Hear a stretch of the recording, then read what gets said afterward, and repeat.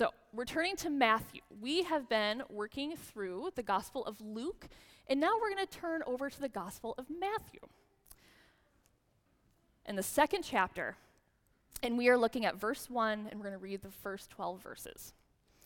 So here is a story of Magi. And if you didn't know, I'm going to use the word Magi. Sometimes we say wise men, sometimes we say kings. I'm going to use the word Magi, because that's actually what the Bible says. And do you know that Magi is where we get the word magician? That's actually kind of the root of that word. So here we're going to hear about the Magi. After Jesus was born in Bethlehem, in Judea, during the time of King Herod, Magi from the east came to Jerusalem and asked, "Where is the one who has been born King of the Jews? We saw his star when it rose, and we have come to worship him." When King Herod heard this, he was disturbed, and all Jerusalem with him. Then he called together all the people's chief priests and teachers of the law, and he asked them where the Messiah was to be born. In Bethlehem, in Judea, they replied, "For this is what the prophet Micah has written. But you, Bethlehem, in the land of Judah, you are by no means least among the rulers of Judah, for out of you will come a ruler who will shepherd my people Israel." Then Herod called the Magi secretly and found out from them the exact time the star had appeared. And so Herod sent them to Bethlehem and said, "Go, search carefully for this child, and as soon as you find him, report back to me, so that I too may go and worship him." After they had heard the king, they went on their way. And the star they had seen when it rose went ahead of them until it stopped over the place the child was.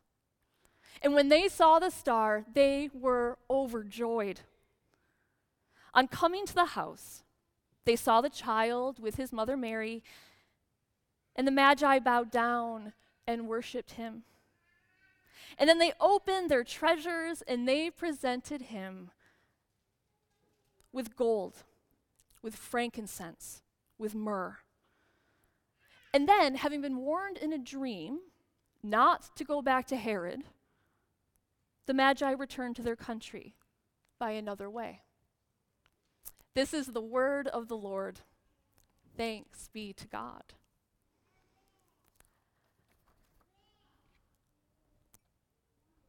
A star rose in the night sky. It wasn't a part of any constellation. It wasn't a comet streaking across the sky. It was an unknown star that stayed in place. And those who pay attention to this sort of thing, who know the names of stars and constellations, the Magi of the East took notice. The Magi, where we get our word magician, are considered by some to be very smart teachers from an ancient place called Persia. And then by other people, kind of not so good figures, horoscope writing astrologers, people that we don't want to kind of hang out with.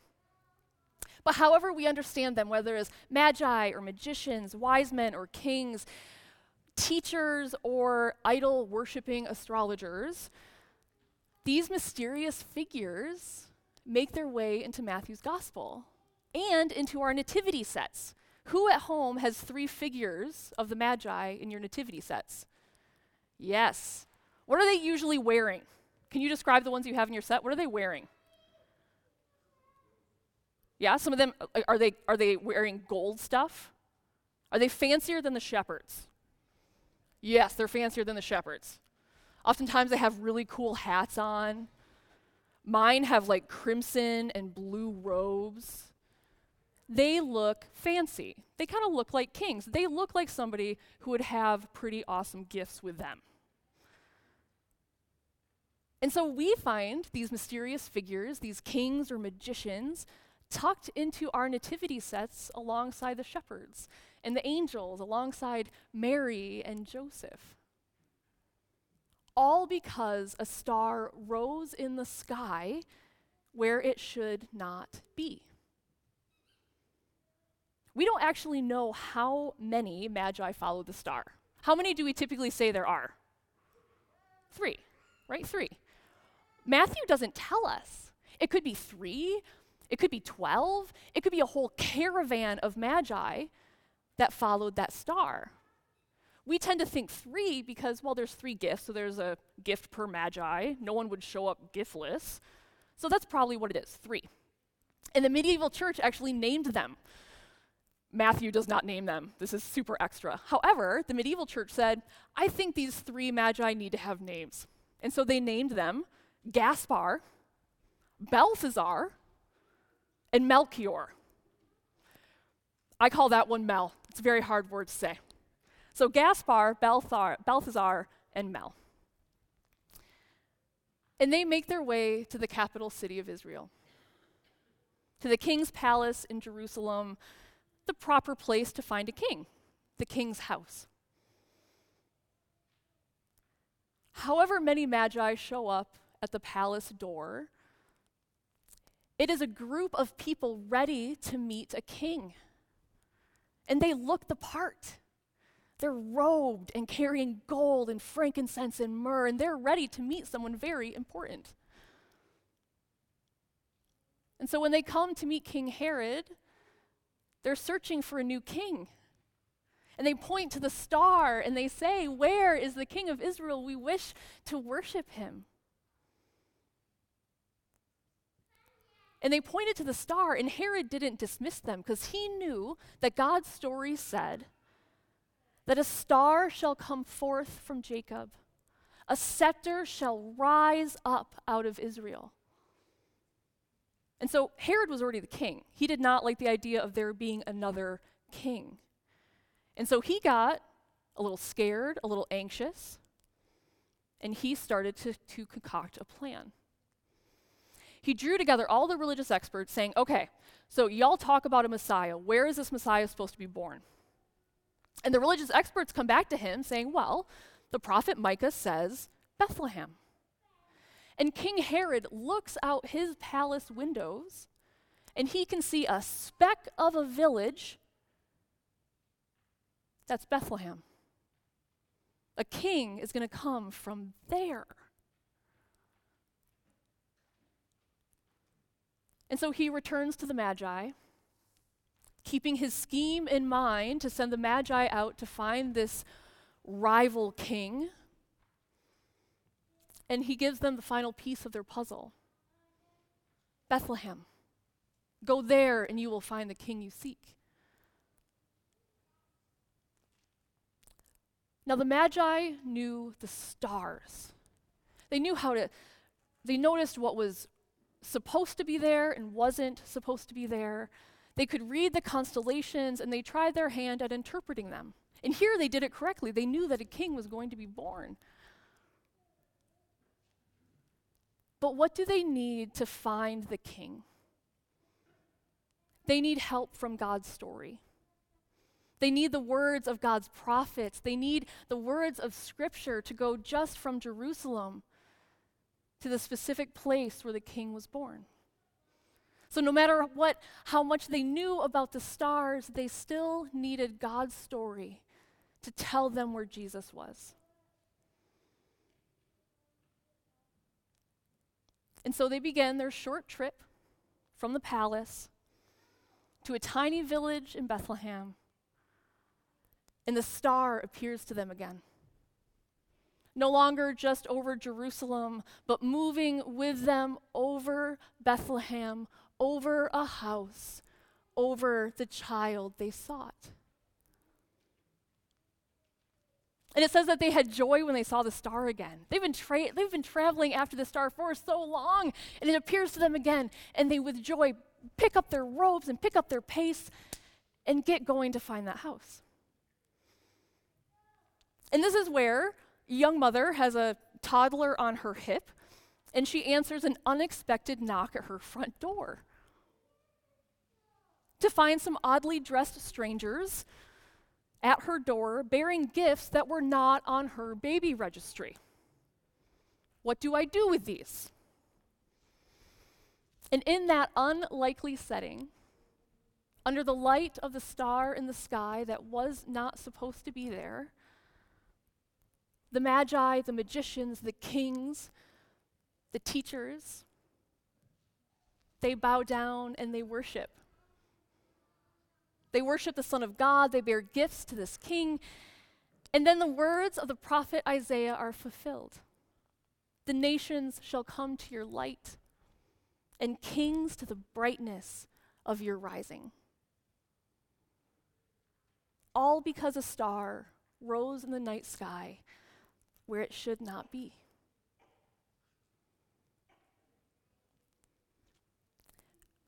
We make a lot about the Magi's gifts, don't we? We know the names. We don't know the names of the Magi. It's really not Gaspar and Balthazar and Melchior. But we know that the Magi brought gold and, yeah. So when I thought about this text for this morning, we have just come out of Advent talking about the gifts of Advent, the gifts that God gives us. I'm like, oh, okay. When we come to this story, we are going to talk about the gifts we give back to Jesus. What is our gold, frankincense, and myrrh? What are the gifts that we give back to Jesus at this time of year or in our lives in general? But the Magi's gifts, they're not the primary gift in this story. It's the gift of a star. It's not about what the Magi bring, but it's about how they are led. Their offerings, their gifts, though meaningful, and there's some beauty we can bring out in that, it's a star. A star that rose in the night sky where it should not be. A star given by the makers of heaven, the maker of heaven as a sign to those who are far off. A star that would draw those who really shouldn't be at the crib of the Son of God to search for a king. God gave the gift of the star to the Magi. A gift in a language they knew. A gift that led them, outsiders and foreigners, into the presence of Jesus. And in that way, God's gift of the star points us to the goodness of our God who loves us. The star points us to God's abundant generosity in his good gifts to us. A star that points us to God's faithfulness, to the promises made in Scripture. And the star points us to God's grace in reaching out to those who are far away and those who are near. Those we think should be invited and those that we don't. And so may we all, like the Magi, have the eyes to notice the gifts of God around us. May we pay attention to the surprising but always faithful ways that God invites us and draws us into the presence of Jesus. No matter how busy or messy or loud our lives can be. And may we all, young and old, bow down and worship, offering our gifts in response to God's good ones, but offering our gifts in response to the greatest gift of all, the Star of Jacob, the King promised, the child given, the light of the world. And may we and all those who are both near and far off be drawn by the warmth and the brightness of his rising.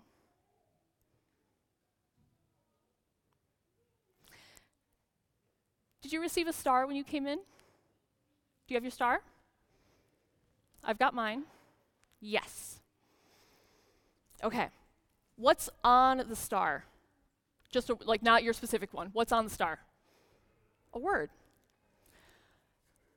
There is Each of these stars has a unique word. There's no repeats in all the stars given out. That word on there is just for you.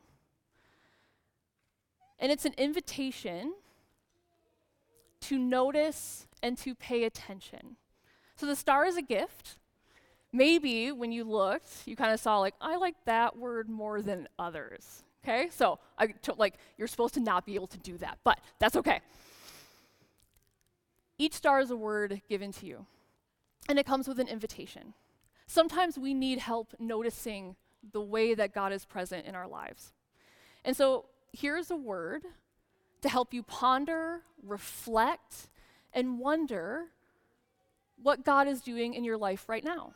You may look at your word and go, I have no idea how this connects. I don't even know what this word means. So investigate. Be like the Magi, wonder, journey, study, research, and figure out what this word can mean for you where you're at and how it might point to the way God is at work in your life. And just like the Magi needed God's story in order to discern where to find Jesus, take this word and see how it connects to God's story. What stories or characters or moments in Scripture are you drawn to? Does this make you think about? And use this as a way to notice, to be drawn into the presence of Jesus. It's your star gift and something to travel with, maybe as a family, especially if you have little ones who might not be readers yet. Tell them about the word. You're amazed at the connections they can make. So enjoy this around your table tonight. Travel with this week or for this month, or as the practice is, you actually travel with this word for a year and see how it helps you notice God at work in your life. People of God, let's stand and we have a responsive prayer together. So we do this together. We are seekers, just like the Magi. We are looking for hope, for peace, for joy, for love, and so much more that Christ brings.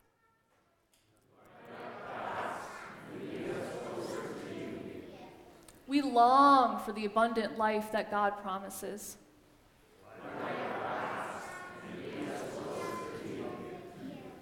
May this star word be one of encouragement to you to seek God's will and God's direction in our lives this coming year.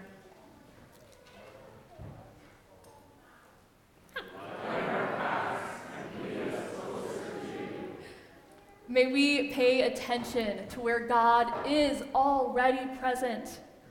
May God lead us closer to Jesus, as God gave the star to the Magi to lead them to Jesus, the light of the world. Light our paths and lead us closer.